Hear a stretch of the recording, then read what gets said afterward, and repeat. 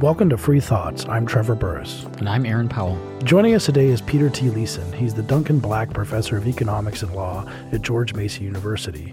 He's the author of The Invisible Hook, The Hidden Economics of Pirates, Anarchy Unbound, which was the subject of a previous Free Thoughts episode. His new book is WTF, An Economic Tour of the Weird. Welcome back to Free Thoughts, Pete. Thanks for having me. So what is so WTF about WTF? Well, I think a lot of things, actually. So I guess first and foremost, the substantive subject matter of the book is, I guess, what I kind of call bizarre or unusual, kind of shocking social practices that humans have engaged in throughout history and including today that kind of, evoke what I call WTF moments. That's the sort of typical, I think, reaction upon learning about them. That's the first way in which it's WTF. And then the second way is actually the organization of the book itself, or the kind of way that it's set up.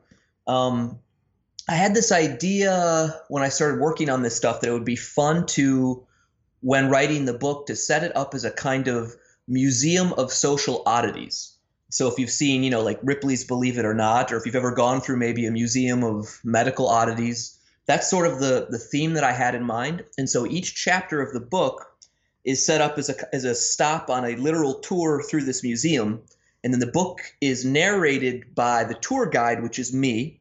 And the tour is actually, and thus the book, is populated by a number of quasi-fictional characters who I interact with throughout the tour. And it's those interactions that kind of propel the narrative and allow the reason behind these practices to unfold.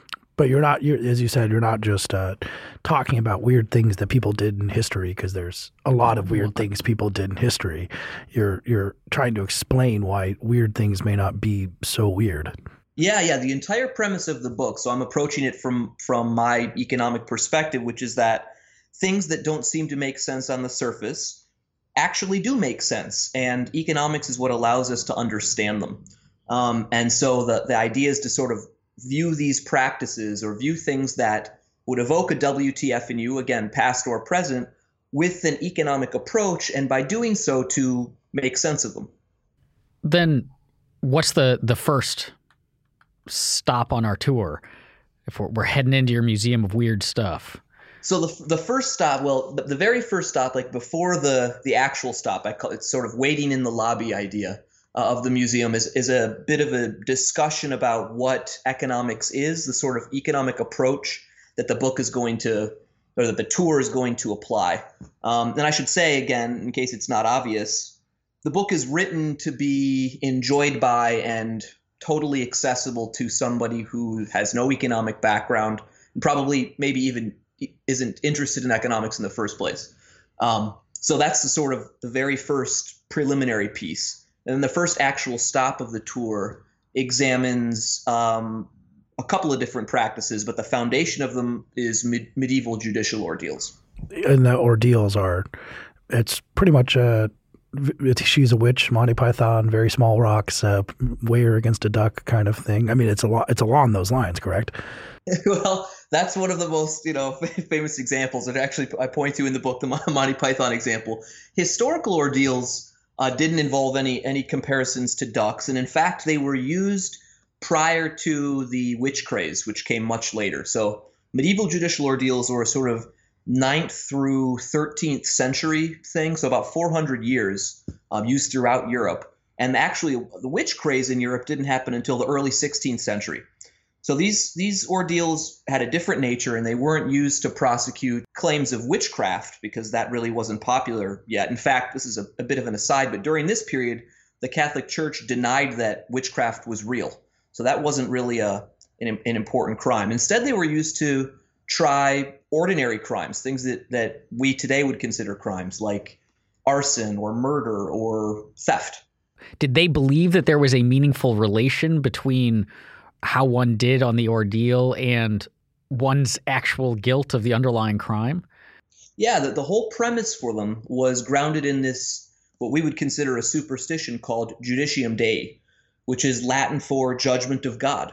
And the idea was basically that if priests performed the appropriate rituals, they could call upon God to reveal the guilt or innocence of an accused criminal whose guilt or innocence was in doubt to the court. And God would show that to the court by virtue of how the defendant reacted physically in the ordeal test. So does this mean that when a team loses, like the Super Bowl, they're all a bunch of criminals? This counts as evidence of that? Because God did not intervene in their victory? Yeah, it's actually something like that. They were a little bit more ominous than losing. Well, I guess it depends on your perspective, but than losing a game of football. But the basic idea is the same. Yeah. So let's set the stage. It's a dusty, dirty medieval town, and Trevor has killed someone's cattle. Or I've been accused of killing someone's cattle. So you're probably guilty. I'm probably guilty. Confirming it. So I know whether or not I killed the cattle.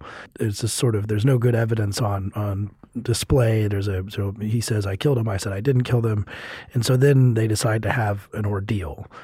Is this the priest says, okay, it's time to reach into this boiling pot of water and grab this stone at the bottom, and then sort of what happens next? Well, what happens next depends upon whether or not you committed the crime or not, is essentially what I argue. So the first thing, going back to the setup, to recognize is that medieval judicial systems, they weren't insane. They only used this ordeal system when there wasn't ordinary evidence that you had committed the crime or not. So if somebody, if you've been accused of having stolen or killed the cow, and somebody says, you know what, he was with me that day, and like a whole bunch of people in the town observed it, then they would exonerate you, and that would be the end of it. It was only if they considered the accusation plausible in the first case and they weren't sure, which is, again, what you would expect a sensible judicial system to do. And so in this case, in the example you gave, they order you to undergo the hot water ordeal. And in that ordeal, if the water burns you, that was considered evidence. God was letting the water burn you to evidence to the court that you had committed the crime. And if you were innocent, the idea was that God would perform a miracle that prevented the water from burning you. And as a result, you would be unscathed, which would evidence to the court that you had not committed the crime. In consequence, you would be exonerated. Going back to the logic underlying this thing, the idea is that if you imagine that you believed in the superstition that I just described, Judicium Dei, then your incentive to either undergo the ordeal or to decline it, which is in fact another option.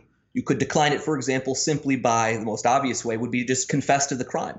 And if you confess to the crime, you're probably going to have a slightly reduced punishment compared to what you would have if you underwent the ordeal and failed it. The idea is that your incentive is different depending upon whether or not you choose to influences whether or not you will undergo the ordeal or not. And in consequence, your choice about whether to undergo or not will reveal to the court essentially whether or not you're guilty or not. It accesses that private information that Trevor would have about his guilt or innocence to the legal system. Did they ever wonder, so this example of plunging your hand into boiling water, did they ever wonder why everyone who underwent the ordeal was guilty?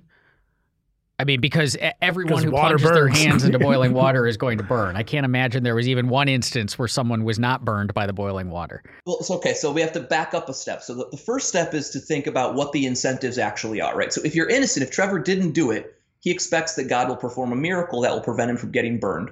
And that's better than if he does the alternative, which would be to say confess, to decline the ordeal.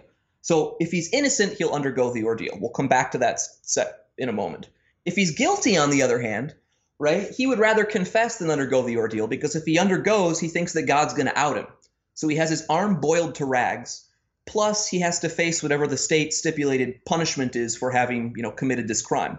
Whereas if he confesses, at a minimum, he saves his arm from being boiled, plus he probably gets a slightly reduced state fine. So if he's guilty, he's going to decline the ordeal. So as you suggest, this implies that only the innocent guys will undergo it, which means Trevor only undergoes it if, in fact, he didn't commit the crime. But then we have the little problem of the fact that boiling water, in fact, burns people's arms even if they're innocent, which requires, therefore, that the person who is conducting the ordeal, which were clerics, it was priests, needs to somehow manipulate it in order that it doesn't burn Trevor's arm. And if you look to essentially ordeal instructions that medieval priests were to follow when administering these things, what you find is that they basically consist of instructions that more or less directed the priest to manipulate the water's temperature in this particular case, for instance, such that it wouldn't, in fact, burn Trevor's arm. So that's not, they put fewer logs on the fire. Or they also were the ones inspecting the arm too, right? So they could also manipulate the after plunging your arm into the water test. Yeah. The ultimate thing is that exactly whether let's say that they fail to lower the temperature of the fire. In the end, you're exactly right. They can declare your arm having been unburned either way because they're the ones who have ultimate decision. But that would look pretty fishy to people. If your arm comes out of the water and it's clearly all burned up, people are going to probably think that you're just saying that his arm didn't burn. So it was kind of important for them to make sure that the water didn't burn Trevor's arm. And in that case, what they did was things like allowing the water to cool. So there's a whole bunch of different tricks that they had. But one important piece of this is that, you can make fires to be different temperatures. Anybody who's made a fire knows that, or who was in like Boy Scouts remembers that. Priests prepared the ordeal fire that would either heat the water in this case, or sometimes they used a piece of iron that they were heating. They made it in private. And that allowed them to engage in a lot of tampering and fire cooling. The ordeal instructions, for example, directed priests to pour holy water into the cauldron. These were part of elaborate masses, so these were all sort of religious rituals. That would, of course, cool the temperature of the water. The defendant didn't actually plunge his hand into the water until the mass was over, okay? And the mass was could be as long as the priest wanted, often appears to have been many hours long. So by drawing out his prayers, essentially, because what the instructions directed was that the defendant doesn't stick his arm in the water until the priest says, "That's my last prayer," the priest could draw the prayers out for as long as he wanted, allowing the water to cool more and more. So by the time that the defendant actually sticks his arm in there, it's, probably lukewarm. So if he fails in those things, the priest that is, then he can sort of resort to this ultimate thing of declaring it unburned anyway. But probably most of the time he didn't need to do that. So mostly out of just a sense of morbid curiosity, what are some of the other kinds of ordeals that were common besides just plunging your hand into boiling water? So the chief other hot ordeal is the one that I alluded to a minute ago, which was the hot iron ordeal. The logic was the same. Burn equal you were guilty. Not burns is equal to you're innocent. But instead of putting your arm in boiling water, you carried a piece of burning iron a certain number of paces. And then the sort of primary cold ordeal was the ordeal of cold water. And in that one, a priest plunked you into a pool of holy water. And the idea was that if you sank, God was allowing your guiltless body into his blessed pool, evidencing your innocence. And if you were guilty, God would make you float. The holy water would reject your guilty soul, and your floating would evidence your guilt to the court. Now that one seems hard to manipulate. It is, because, essentially you have to alter water's specific gravity in order to make it, in order to ensure that people will sink through manipulation. But it turns out that unlike in the hot ordeals, in the cold ordeal, the cold water ordeal, you could essentially ensure that you got the outcome that you wanted to exonerate the defendant, as long as you sent the right kinds of defendants to them, because certain type of people reliably sink in water without any trickery at all. And those people are lean males. So lean males have an 80% chance of sinking in water. Aaron's dad. That's good. Okay. I'm good. That's the one I'd pick. I mean, were all of them, I guess, guilt biased? So the priest, you mean? No, the ordeals. So that the thing that we would expect to happen in the circumstance, like you're getting burned by holding the thing, or you're likely to float, or sink. You mean? I mean, the guilty have the worst outcome, right? Right. No, but the most common outcome, which would be being burned or floating when set in the water, is the thing that correlates with guilt as opposed to the thing that correlates with innocence. Well, no, not necessarily, because in the cold ordeal, whether or not you sink depends upon whether or not you're male or female. So the average lean male, as I was saying, has an 80% chance of sinking. In contrast, the average lean female has only a 40% chance of sinking. So because of women have a higher percentage of body fat than men, they are much more likely to float.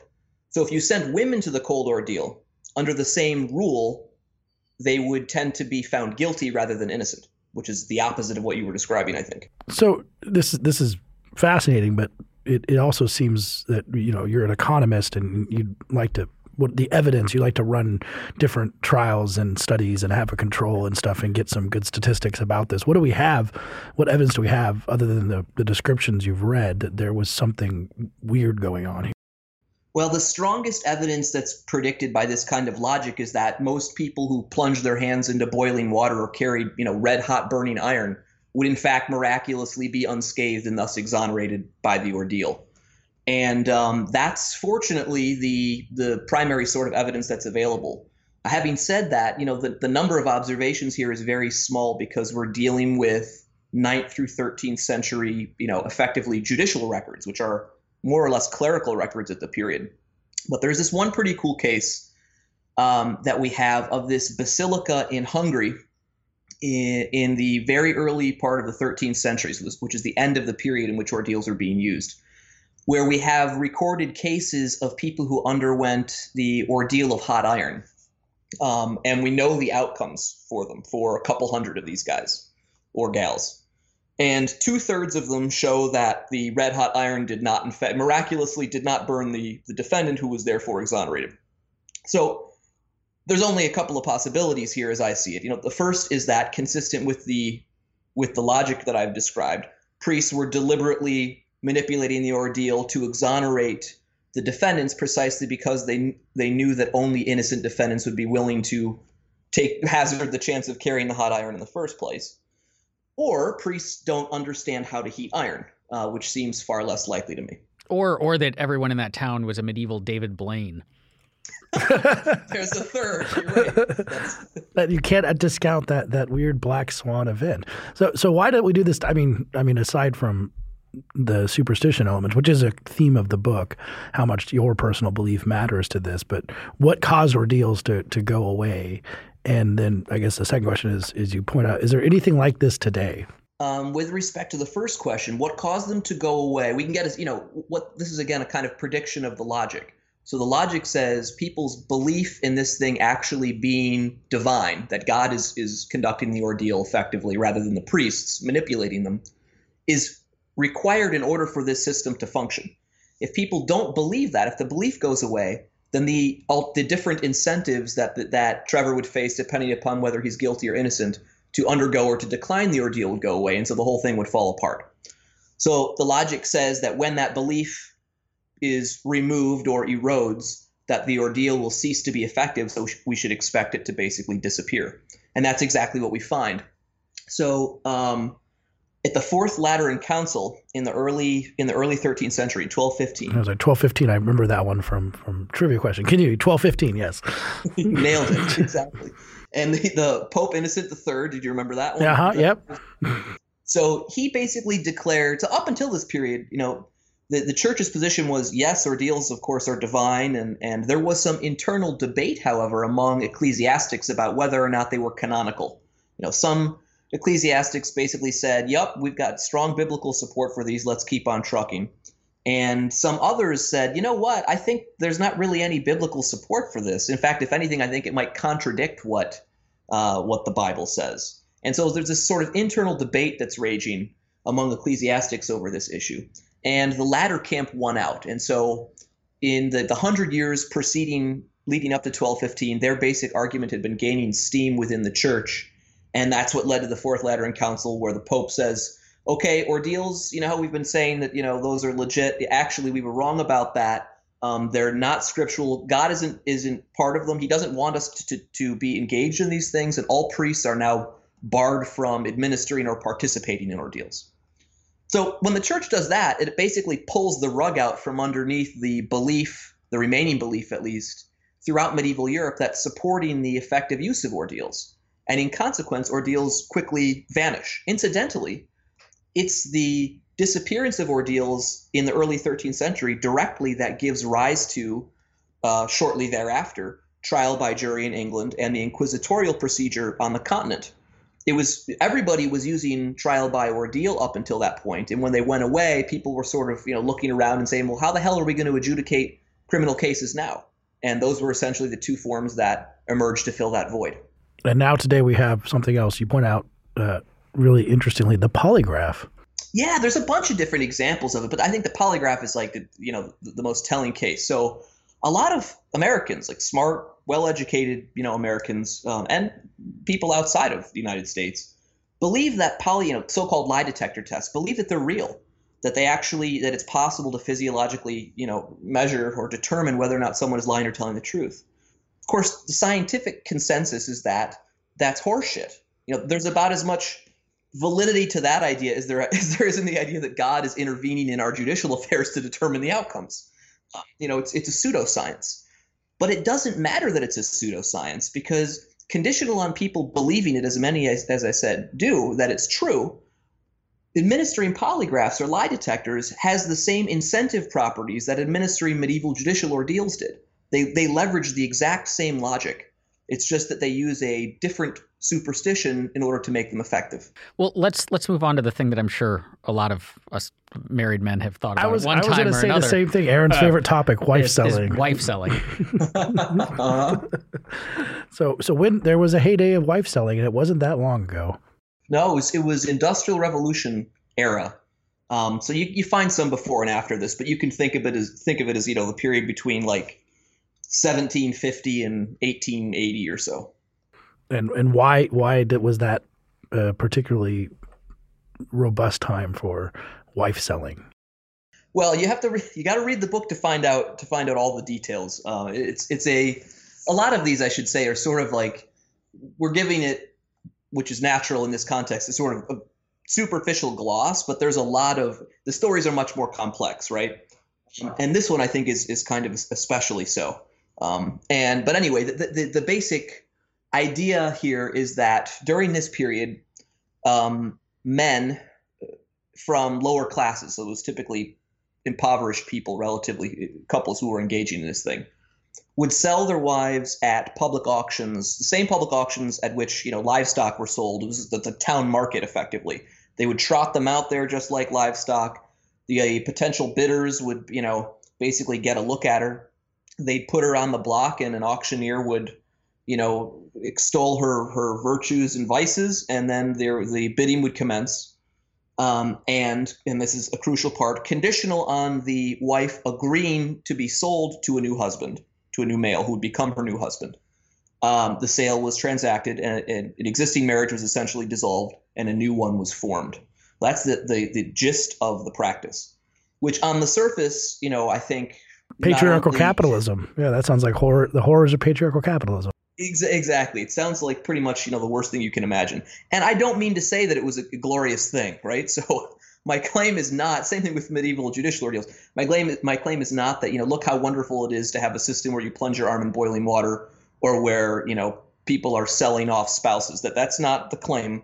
The claim throughout the book is that in order to understand these things and to give them their due, I think, in a sense, rather than writing them off as barbaric, you have to understand the constraints and the incentives that they involved and that they reflected.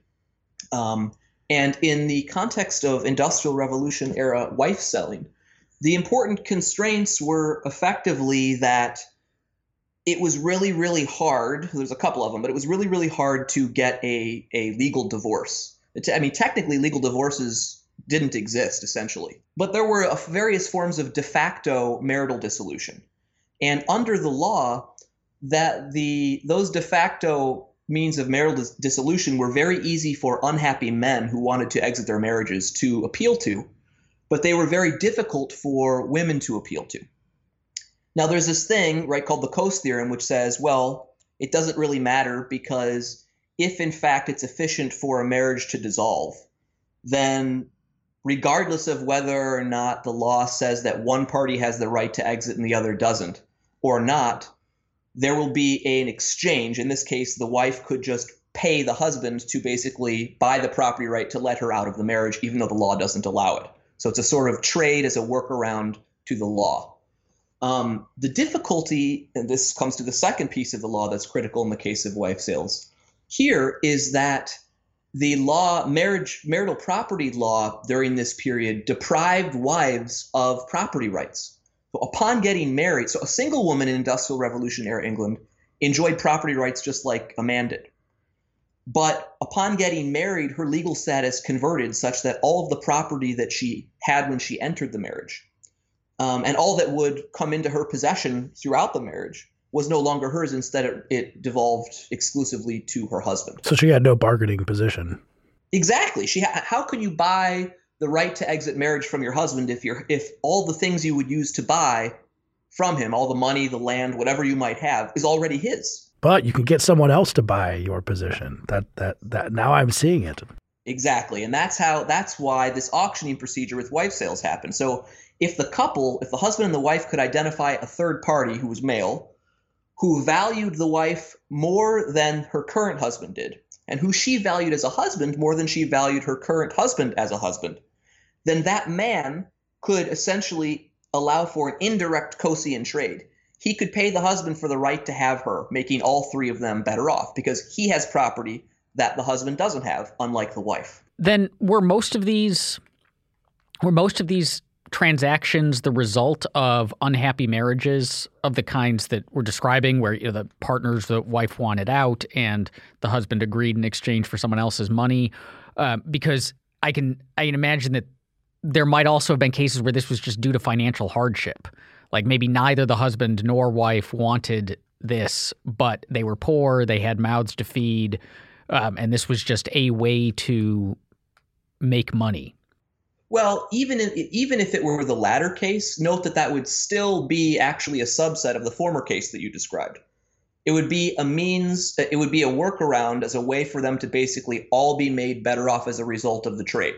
It's just that the reason that it would be making them better off would be, as you described it, financial hardship, as opposed to, say, the husband and wife just not getting along or one of them cheating on the other or something like that. The evidence suggests that we have anyway, suggests that it was the first type of case that you described, which is, the couples were unhappy in their marital situation, not because of economic hardship, but rather because, one of them was cheating on the other. And so typically, actually, the wife having an affair, which suggests a couple of things, right? One, she values not being in the marriage very highly. And two, now her husband probably doesn't value being married to her very much either, or at least his valuation of that is lowered. And now they have a willing buyer possibly if she had an affair. Exactly. And he would often be the guy at the wife sale who would make the highest bid, and so she would go to him. But regardless of the precise reason, so in that typical case, it seems, or even if it were, as you put it, a money-making scheme, which again, it is in a sense, no matter how you think about it, somebody needs a financial incentive basically to do the thing that's happening here. But in either case, the critical part, back to the capitalist patriarchy here, is that all of the parties are made better off. Most importantly, at least from my perspective in this context, the wives. Without these sales, these unhappy wives have no other way of getting out of their unhappy marriages. Since they have to consent to be sold, and since, as we just discussed, typically they were being sold to their lovers, they were made better off as a consequence of the trade rather than worse off.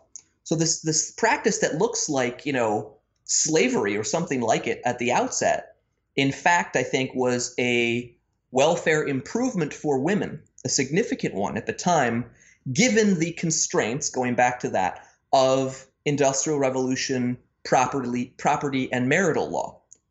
And as soon as those change, that would probably say that the practice would change itself if women are no longer property. Precisely. And that's, again, exactly what we find. So towards the latter part of the 19th century, from about from the 1840s to like the 1880s, maybe even up to 1890, you have a series in England of new legislation that Parliament passes that basically step by step give married women, more and more property rights, making them consonant to the property rights that they basically had as single women. And once that happens, you don't need to resort to wife sales if you're an unhappy wife to get out of your marriage, because even if it's really difficult for you to get out of the marriage under the law without your husband's permission, now you actually have property that's yours that isn't his, that you can use as a bargaining chip, that you can use to pay him to bribe your way out of the bad marriage. And that's what we see happens. Now, your book has many interesting chapters, and we don't have time to get to all of them, of course. I definitely suggest listeners to read it. My favorite ones, I'm going to go to my personal favorite one, so just to get some more ideas of what the WTF is. Maledictions. In a chapter called Goddamn, the presence and use of maledictions. What is a malediction? A malediction is the opposite of a benediction. So for your Catholic audience, I grew up in the Catholic Church. I still consider myself Catholic in some ways, I guess. But in any event, so a benediction, right? At Mass, the priest will basically offer blessings, and sometimes they'll point to specific people, not necessarily in the parish, although sometimes. But they have special blessings to thank people or to ask God to do special things, and brotherly love and all of that stuff. A malediction they're not around anymore, but church would be far more entertaining if they were, I think. The priest did the exact opposite. He would call out specific people and basically ask God to damn them in a variety of really disturbing ways, yeah, graphic ways. So this is basically a faculty staff meeting. Yeah, I suppose so. And it was ornate too, because they went through different physical procedures, not just saying, may your wife and your fields and your days and your nights be cursed. They also did a bunch of weird things. I'm just keep picturing this in my mind. And I'm like, wow, this is bizarre. Oh yeah. I mean, it was, they would specifically say, may your eyes, rot in your skull. May your intestines be torn out and eaten by ravenous wolves. Some of the stuff, when you imagine that it's priests that are saying this at Mass, is pretty crazy. May your wife or your daughter be raped. I mean, just like over the top. And they'd lie down on the ground and do other weird things. Yeah. So that was a call to clamor. One of the things that they could do would be to take, holy relics, in particular, and put them on the floor and then lay themselves prostrate on the floor. And the idea was that they would basically be humiliating the saints that these relics reflected. And so the thought was, if you piss off the saints, basically you're working them up and getting them really angry so that the curses will be especially, bad when they're launched at whoever the target is. How does one end up on this list of people to be cursed by the local priest? Well, so the maledictions that I study are in 9th and 10th century Francia, which is, isn't really equivalent to modern France, but we can sort of think about it. It's in that area. And what you did in that period to basically to get on the shit list was to steal from the church, to steal from the priests or the monks. It was a lot of times these were monastic curses, so it was the monk's property. And that seems kind of weird maybe from a contemporary perspective, but well, maybe not so weird. Especially during this period, the church has tremendous wealth. They have tons of land. They've got lots of physical goods that are valuable. And what they don't have is the physical means of self-protection, however. When you took up the cloth, you basically laid down your arms and made a vow to live, the monastic / priestly life. And so that meant you didn't have, weapons. And so they kind of resorted to these spiritual weapons to basically cope with their property depredators instead. So just like the ordeal, this would require the cursed to believe that there was some power to what the monks were doing. So maybe that's one reason for the ceremony, and other than just saying it, laying down on the ground and putting the relics on the ground and stuff. So it depends on their belief. Yeah, it's again, yep, you're absolutely right. It's critical. It only works if you are threatening to take something from me and I say, God's going to smite you now and in the afterlife. That only might stop you from stealing from me if you actually believe in God, for instance. And in particular, if not only do you have to believe in God, but you have to believe that God will in fact curse people who do things like stealing from somebody. And that priests in particular have the power to call on God to ask him to do that favor in that case. And the medieval priests were really lucky in this regard because, if you take a read of the Bible, it's basically littered with these divine curses. And you pretty much all of the exact graphic, nasty curses, these maledictions that clerics in this period were launching at people who were plundering them were the same curses that you find in the Bible. So, and the Bible was something in which in Christendom, in this place in Christendom, many people believed, which is precisely what gave them their power to be effective. That then seems to play at odds with, I guess, the specific nature of these curses? Because it's one thing if the priest says, God is going to make something bad happen to you because this was a time when bad things happened to people all the time. But the really specific nature, like your eyes are going to rot out or, some other thing, the likelihood of that actually happening seems rather low. It does, which is why if you used a very specific one, a lot of them sound really specific, but if you look close, they're not.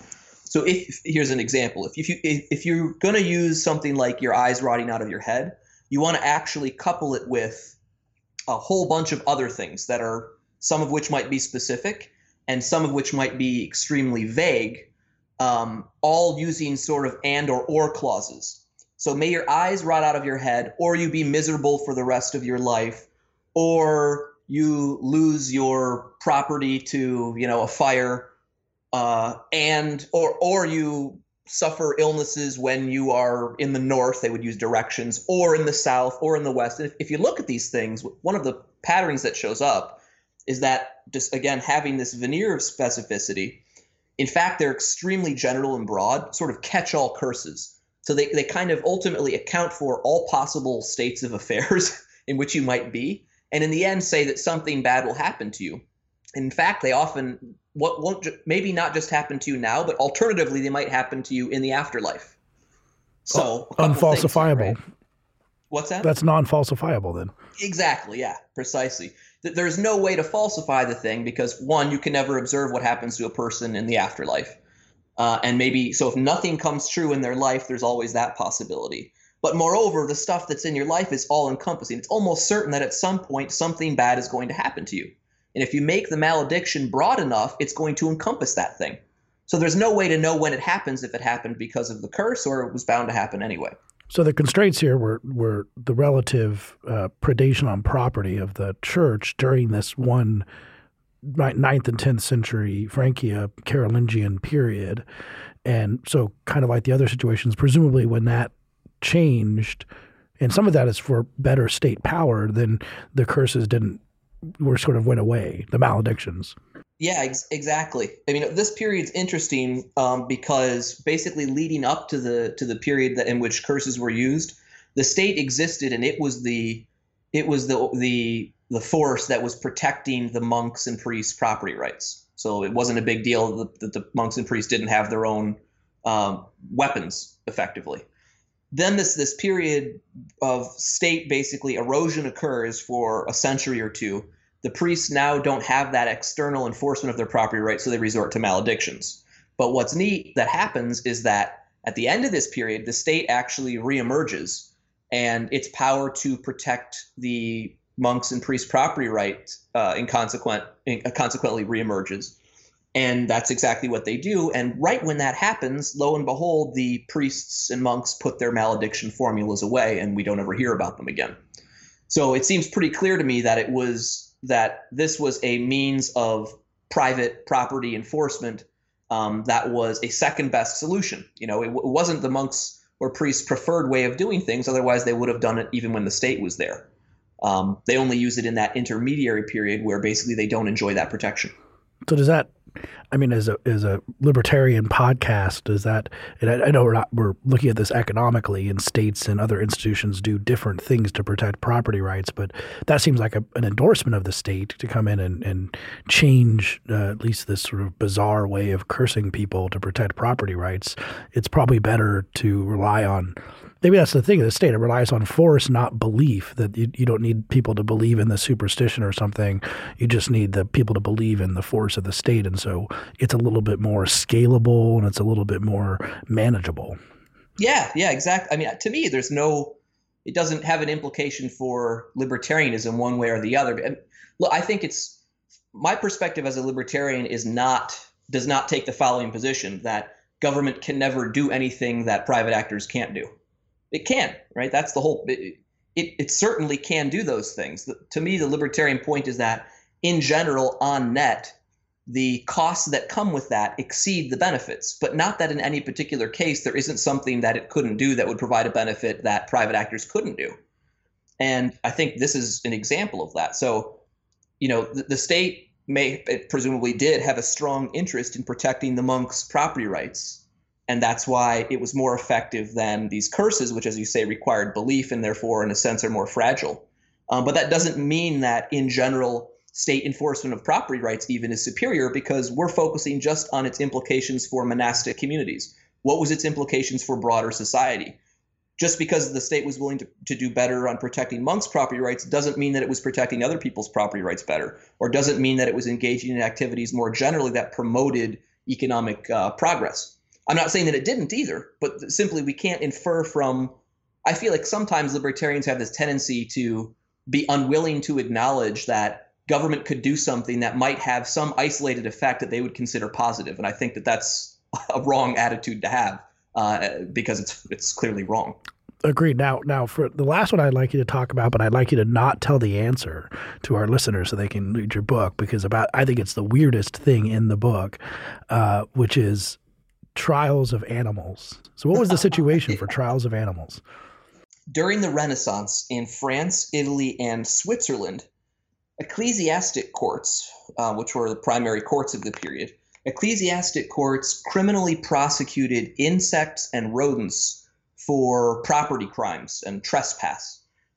So, if we're dealing with primarily farmers here, so if you have, say an infestation of locusts or some rats eat your, barley crop or something, what you could and citizens often did would be to bring a formal complaint to the equivalent of what we would call a district attorney, a modern day district attorney in their community, who would then formally lodge the complaint with the court. And the court would consider whether or not to hear the case, which would involve prosecuting the critters. And the court cases, the trials of these animals and insects proceeded and had the exact form as they do for people. They treated them just like they were people. So the crickets or the locusts or the rats or whatever would be given a court-appointed defense attorney, and the trials could and often did drag on for months with legal wrangling on both sides, and then the court would in the end issue its verdict. And if the insects or rodents were convicted, the punishment is just as weird as the fact that they were doing this in the first place. In my mind. I don't know what the weirdest part is. It was malediction and anathema.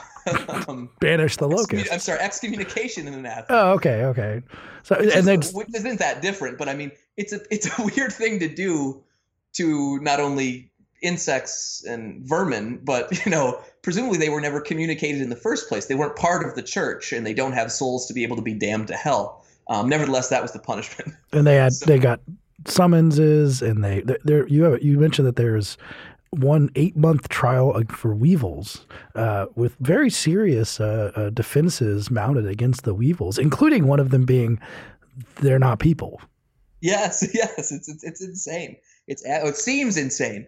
And there were, as you mentioned, there were summonses. They would be granted. The defendants would be granted continuances on the grounds that some rats, for example, were granted repeated continuances on the grounds that some cats had prevented them from making it to trial because they were supposed to actually appear with their counselor in front of the court.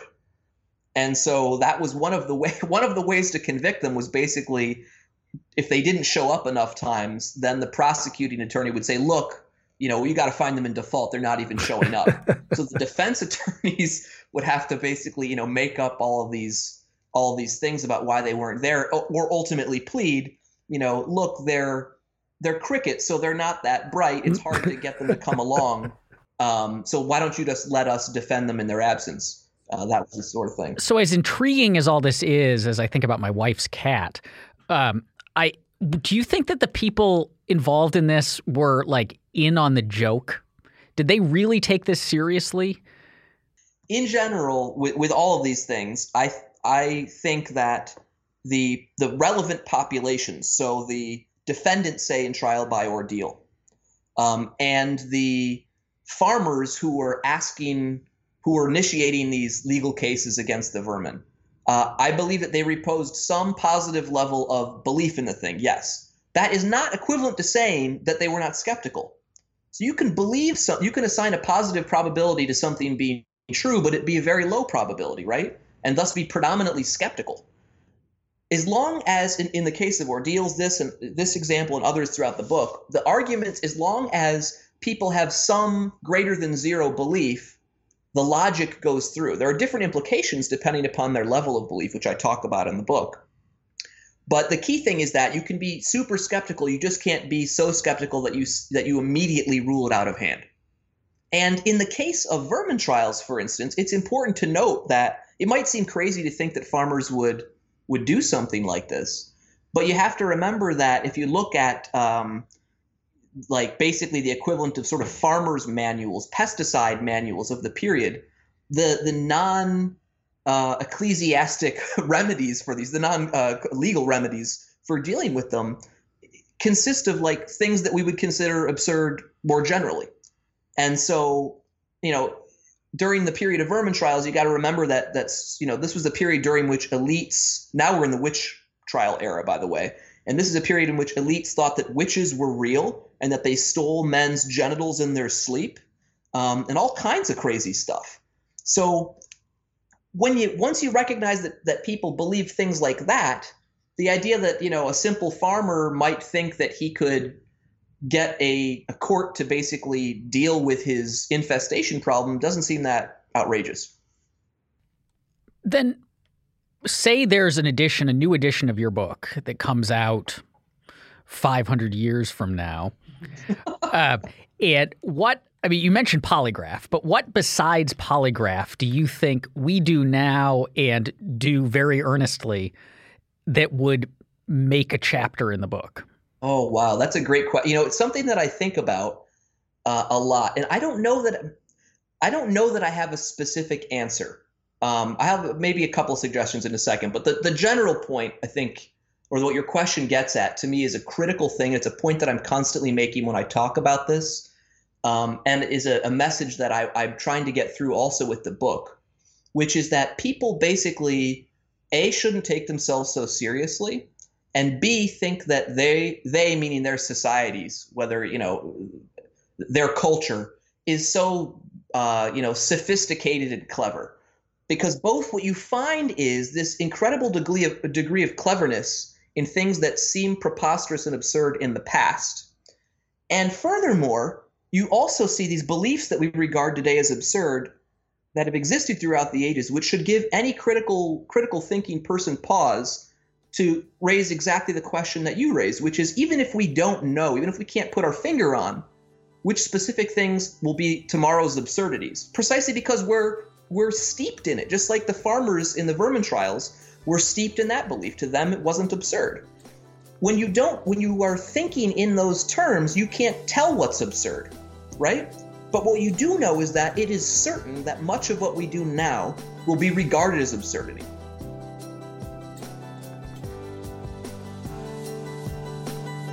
Free Thoughts is produced by Tess Terrible. If you enjoyed today's show, please rate and review us on iTunes. And if you'd like to learn more about libertarianism, find us on the web at www.libertarianism.org.